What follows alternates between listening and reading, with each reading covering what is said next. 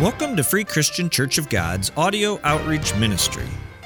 For more information regarding the Audio Outreach Ministries, or to order past messages, please contact the church office at area code 419-596-3103 or visit our website at www.freecog.org. And now here's Pastor Jimmy Fry with today's message. Amen. Romans 5:8 says, "But God shows His love for us in that while we were still sinners, Christ died for us." Let's pray. Lord, we're so thankful for your love that you've shown us, God, that while we were still in our sins, still an enemy to you, totally depraved, you loved us. Lord, I pray that today this word will speak to our hearts, God, where we need to hear it. God, that we will leave here with a better understanding of just how good you are. In Jesus' name, amen. Amen. You can be seated.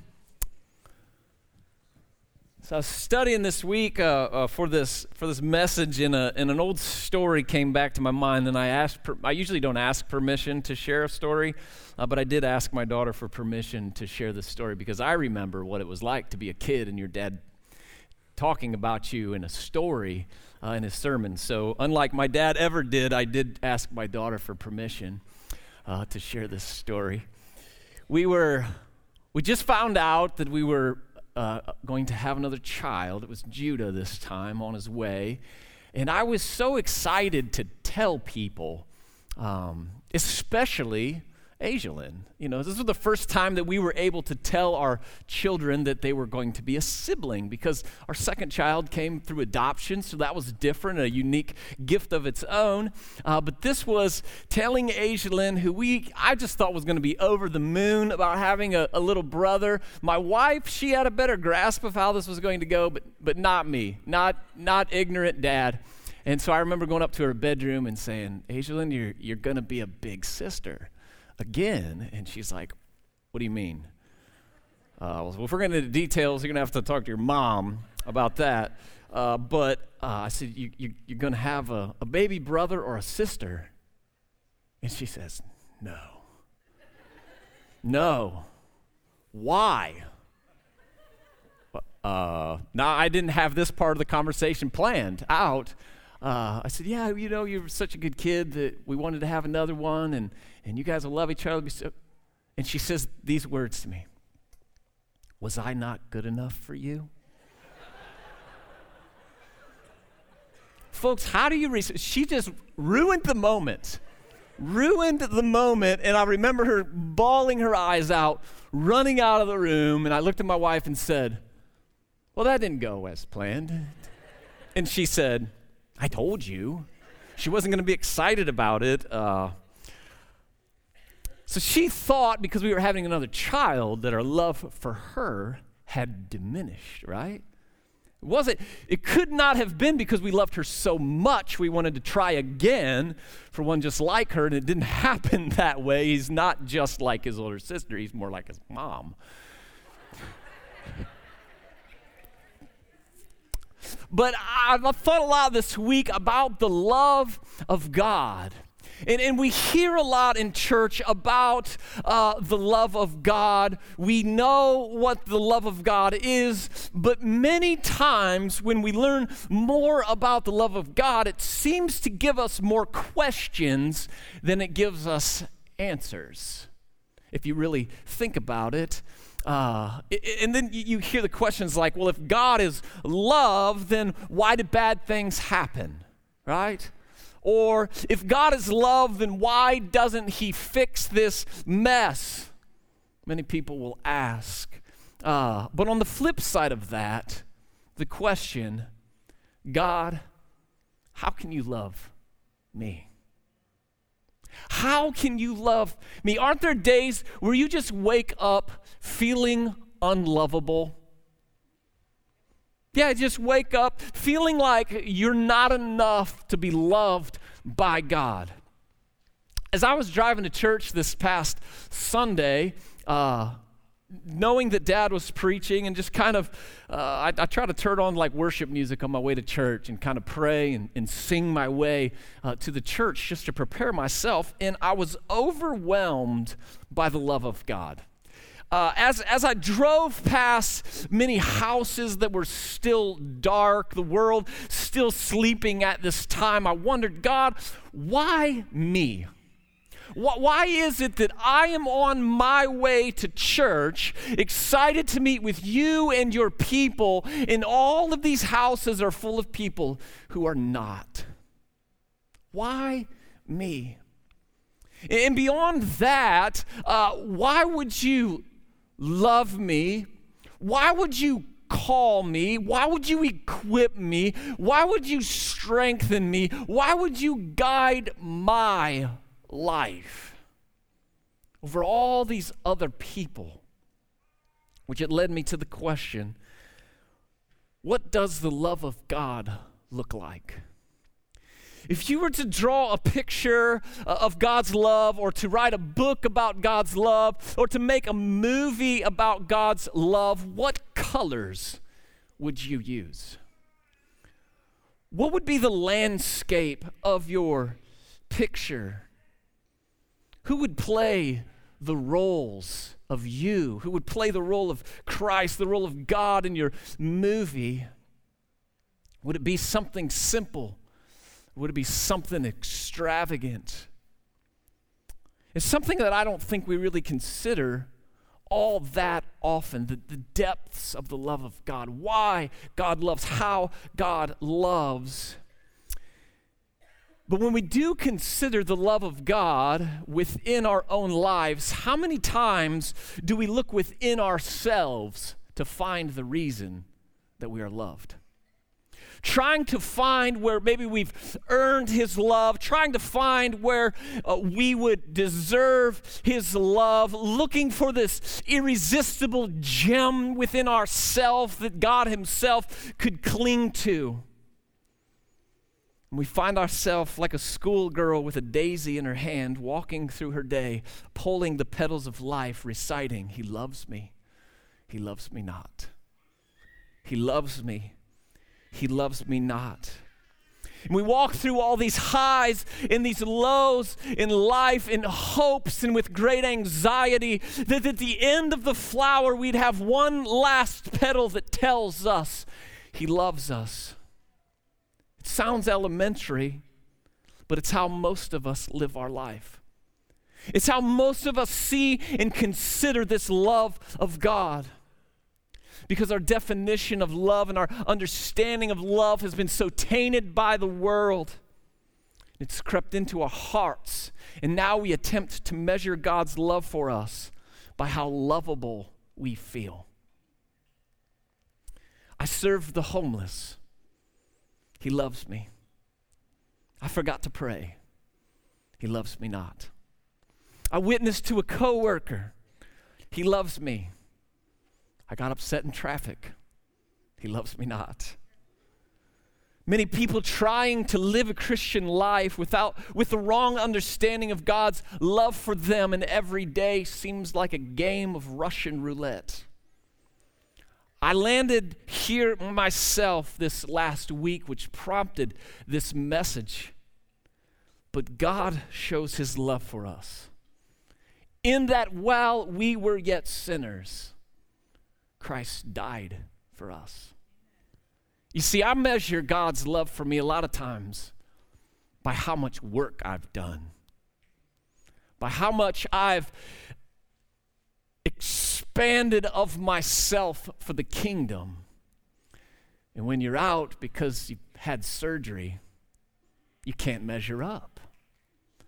And God taught me through the laying on the couch and not working, that he doesn't love me because of what I do, but that he loves me because of who he is.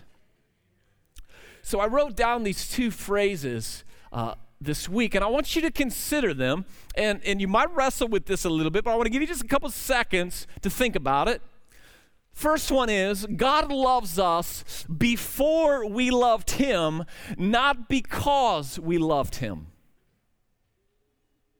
We like that one. That's pretty good. That fits what we believe, right? But two, God loves us because we love him. Now that one doesn't sit so well with us, right? At first, it would seem like you have to choose either number one being true or number two being true. We think that one of those statements has to be true on top of the other statement. They would seem to contradict each other, but could it be possible for both of those things to be true? Absolutely. In fact, Scripture teaches us that both those things are true. God loved us before we loved him is known as love of benevolence. It is a free, unconditional love that flows from God's sovereign goodwill. You just get it. In your worst state, in your spiritual deadness, while an enemy of God, yet a sinner, you were chosen, you were predestined, you were loved. Love of benevolence. 1 John 4:10 says, "In this is love, not that we have loved God, but that he loved us and sent his Son to be the propitiation for our sins." Ephesians 1:4 and 5, even as he chose us in him before the foundation of the world, that we should be holy and blameless before him. In love, he predestined us for adoption to himself as sons through Christ Jesus, because we were so lovable? No. According to the purpose of his will. Love of benevolence. Then there's a second type of love, number 2 on our list. It's called a love of complacency. Now that doesn't sound very good because we're used to complacency being this bad thing, but that is the contemporary human complacency that we're familiar with, and we need to distinguish this so it doesn't sound like a lazy love, if you would. So human complacency refers to an indifferent, relaxed, smug satisfaction. But this love of complacency that the Bible teaches on is God's love, which takes delight and pleasure in the relationship with his redeemed people who are in Christ Jesus. A love of complacency. Or God's love for us because of us loving him. Okay, now just to clarify this, just to be theologically sound here, this is not a love that we muster up on our own. This love of complacency, this love that we love God back with, is initiated by God. It's initiated by that first type of love, so we don't even get credit for loving God back because we love God because he loved us first. He put it within us to love him. That's good. So you can't boast, right? No boasting about that. John 14:21, whoever has my commandments and keeps them, he it is who loves me. And he who loves me will be loved by my Father, and I will love him and manifest myself to him. That's a huge key word there. And so manifest here, I just looked it up before I came out here. It means to appear in person, to declare, or to make visible.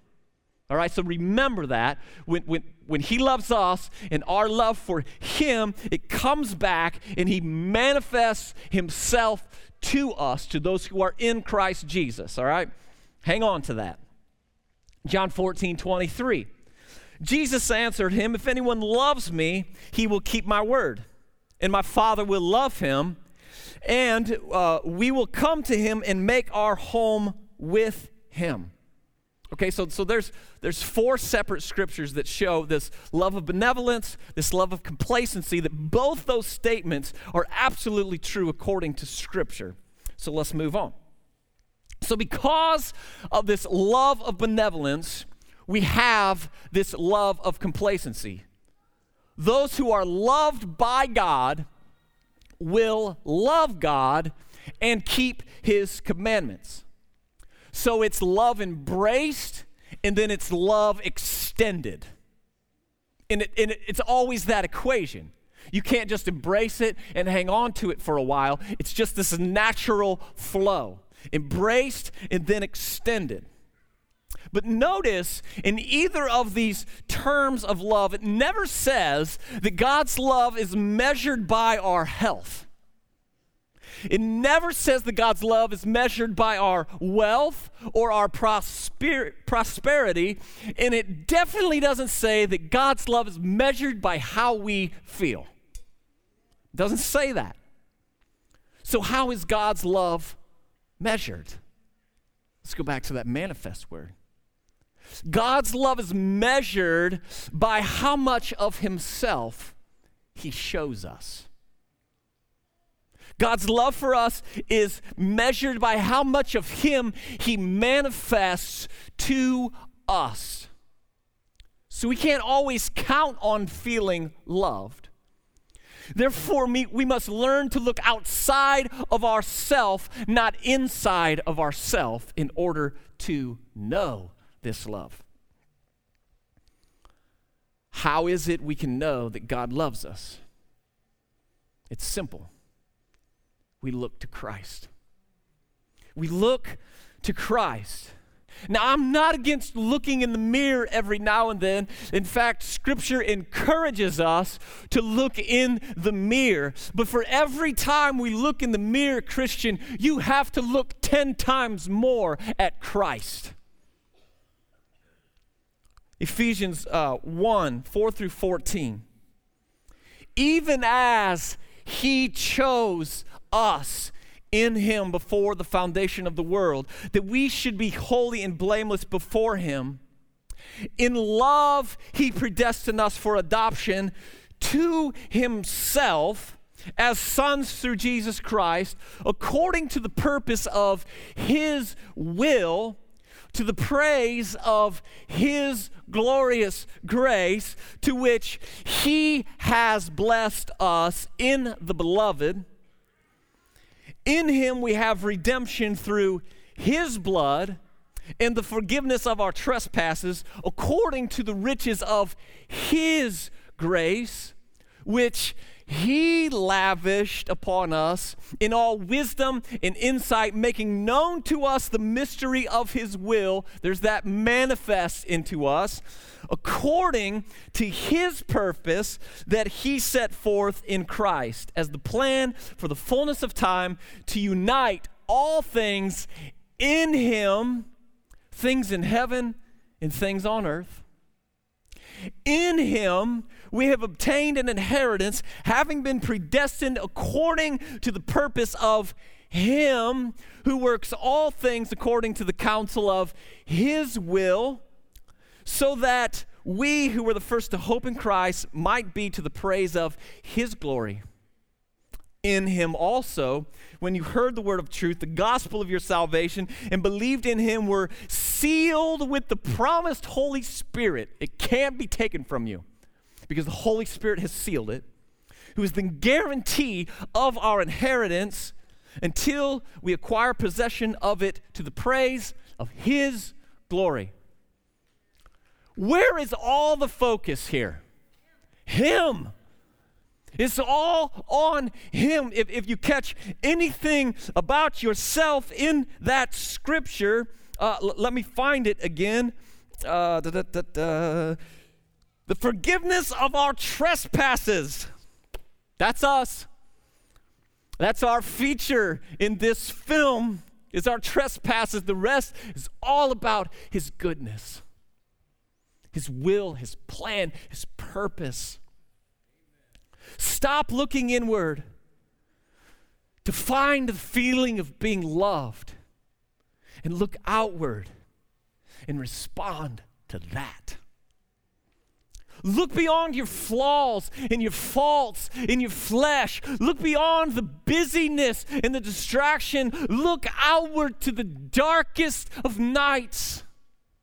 Look atop the dusty hill, between the thief and the murderer, and there on a bloody cross, you'll find the answer to the question, does God really love me? Yes, oh, how he loves us. With every lashing, yes. With every mocking word, yes. With every strike of the nail, yes. With every drop of blood, yes. With every breath, yes. But why?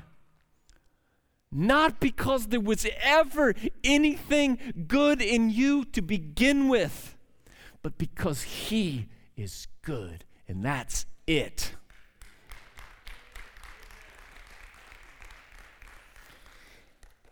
And then when you sit amongst the beauty of Scripture and even the foolishness of preaching, and you reach down to pull a petal from the flower of life, you might say, he sent his only son.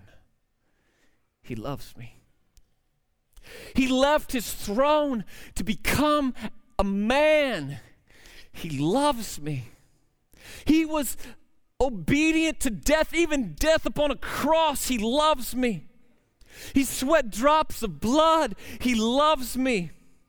This king executed. He loves me. Buried in a borrowed tomb. He loves me. Preparing a place for me. He loves me. Coming to get me. He loves me. Never leaves me or forsakes me. He loves me. I am loved by God, and he did it all.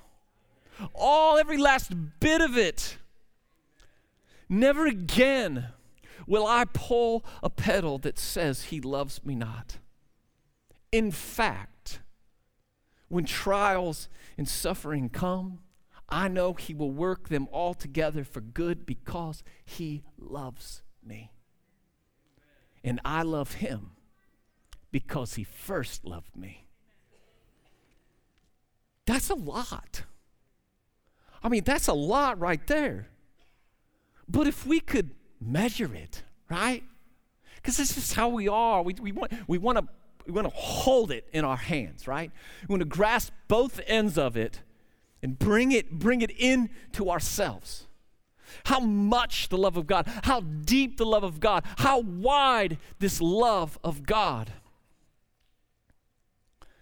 And the Bible tells us, John 17:23.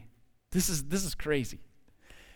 I and them, and you and me, that they may become perfectly one, so that the world may know that you sent me and loved them even as you loved me. How much does God love you? As much as he loved his son. As much as he loved Christ.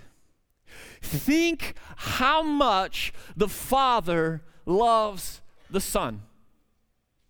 Think of the intimacy, the closeness of the Trinity, and Jesus says the Father loves you just as much. Why? Because he's good. Because he's good.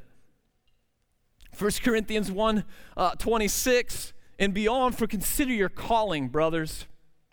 Not many of you were wise. Amen. Right?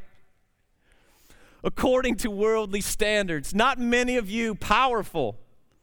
Not many were of noble birth. It's going to get real with us right here. But God chose what is foolish in the world to shame the wise. God chose what is weak in the world to shame the strong. God chose what is low and despised in the world, even things that are not, to bring to nothing things that are, so that no human being might boast in the presence of God. Because of him you are in Christ Jesus, who became to us wisdom from God. Became to us. Happened. Wisdom from God, righteousness and sanctification and redemption, so that, as it is written, let no one who boasts, let the one who boasts, boast in the Lord. It's so easy It's so easy to boast in the Lord. Why is it so easy? Because you're nothing. Nothing. This love relationship he has with you is based entirely upon who he is. He never loved us because of anything we were, but in spite of who we were. The church, Christ's church, this church is full of ordinary people who were terrible sinners. Welcome aboard. All grounds level at the foot of the cross. So God says, I love you because I love you. That's it. So we respond and say, I am loved by God. And God did it all. He loves me. The whole flower. He loves me. I have to remind myself of this quite often. And with this love comes the spiritual blessing that we don't have to go out and find for ourselves. Wisdom, righteousness, sanctification, and redemption just given to us because we are in Christ Jesus and God loves us. You have it. Stop looking inward like these gifts of redemption and sanctification and wisdom and righteousness are elusive gifts. They're not. You just can't see them looking inward. You only see them looking outward. You only see them looking to the person of Christ. That's a lot. That's a great love, right? But there's more. There's even more than that, more than what he's made, more than what he's ordered, more than what he's done through the gospel and throughout history. More petals to the flower, things he will do. Because he's this love. 1 Corinthians 2, 9 and 10. But as it is written, you can't grasp this. We can't grasp this. It's fun to try. What no eye has seen, nor ear heard, nor the heart of man imagined. No man can imagine this. What God has prepared for those who love him. That's us. And why do we love him? Because he first loved us. And I just can't help it. Just can't help it. Ephesians 2, 6 through 8.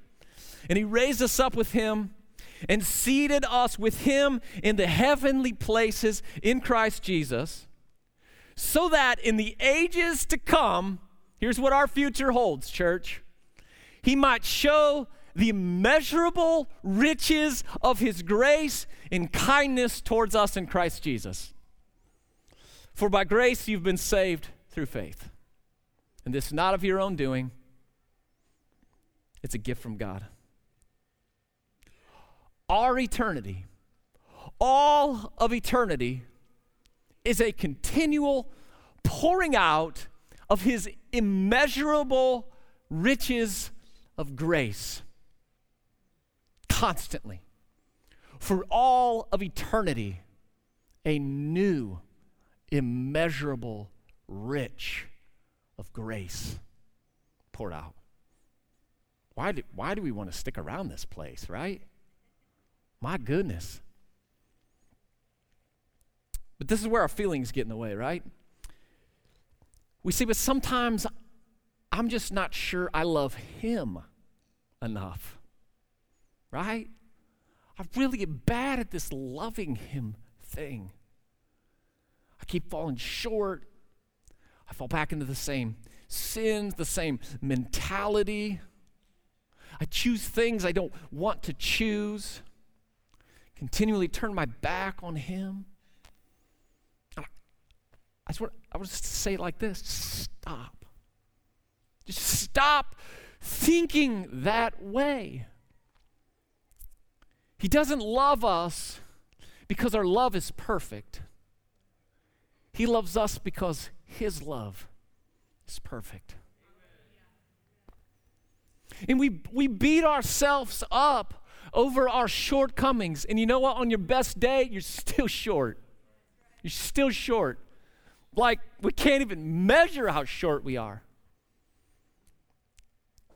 But we're better off than we were before he chose us, before he called us, before he redeemed us and saved. When God the Father looks down at you, he sees Christ.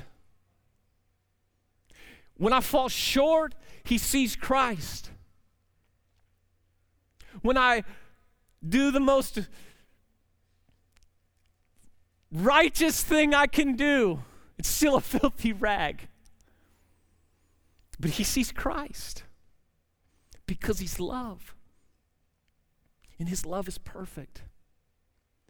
It's like he told Israel in Deuteronomy 7-8. It's not because you were more in number than any other people that the Lord set his love on you and chose you. For you were the fewest of all people. His love is a way of humbling us, right? You're the fewest of all people. But it is because the Lord loves you. And we're like, but that doesn't explain why. In just our human brain, because we're still looking inward, see? You gotta look outward. That's a love of benevolence. I love you because I love you. That's it. I am because I am. He kind of talks like that. Then Deuteronomy 7:11-12. You shall therefore be careful to do the commandment and the statutes and the rules that I command you today. And because you listen to these rules and keep and do them, the Lord your God will keep with you the covenant and the steadfast love that he swore to your fathers. That's the love of complacency. Because you love me, I love you. And it all hinges on his love, not your love. This is great. So how do I know he loves me? How do you know he loves you? Because he continues to manifest himself. He continues to reveal himself to you more and more and more. He continues to reveal himself to the people around you more and more and more. So I want to leave you with this scripture in our love of complacency. It's one of my favorite scriptures in all the Bible. Jude 1:21 says, keep yourself in the love of God. Look outward, waiting for the mercy of the Lord Jesus Christ that leads to eternal life. True love is never static or inactive, and God is love. He's doing something even when you're tempted to pull the pedal that says he loves me not. Just wait. Just wait. And if you're having a hard time seeing it, try to open your eyes and see it. Don't look in, look out. Consider the gospel of Jesus Christ over your feelings when it comes to how much you are loved.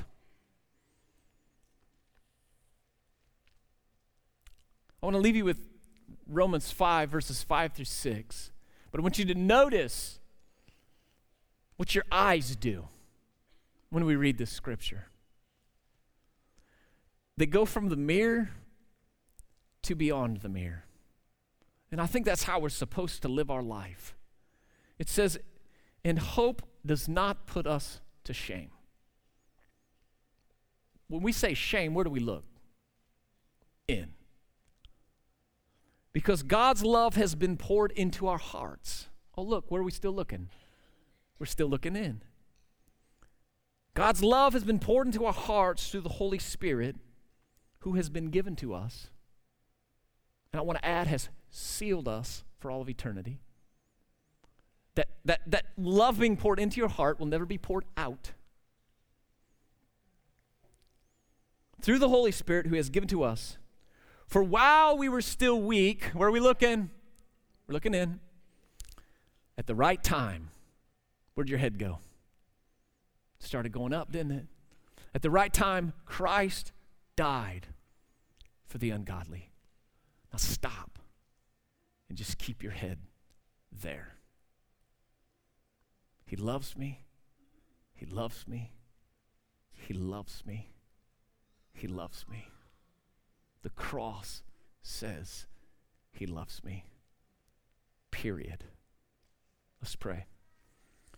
Lord, I'm thankful for your just uncomprehendable love. In the just to think, even in eternity, we're gonna have this feeling like, oh, I get it now. And it's just gonna be another pouring out of your grace and your goodness. Lord, I pray that this will change the perspective of our life. That God, when we have the tendency to look in, might it be for the purpose of picking our head back up, to look out, to look up at the empty cross, where you poured out your love for us while we were still sinners, completely unworthy, totally sinful. You poured out your love and continue to pour out your love from now to forevermore. God, might we keep ourselves in your love. Head straight, hopes up, and our hearts right. In Jesus' name, amen. You have been listening to Pastor Jimmy Fry from Free Christian Church of God in Continental, Ohio. We hope you have enjoyed today's message, and we would like to invite you to visit us next Sunday morning. Our Sunday morning services begin with Sunday school at 9:30, followed by the worship service at 10:30. Free Christian Church of God is located on the corner of State Route 15 and State Route 634, just north of Continental. For more information regarding this or other ministries, call the church office at area code 419-596-3103 or visit our website at www.freecog.org. This has been a Free Christian Church of God Audio Outreach Ministries production.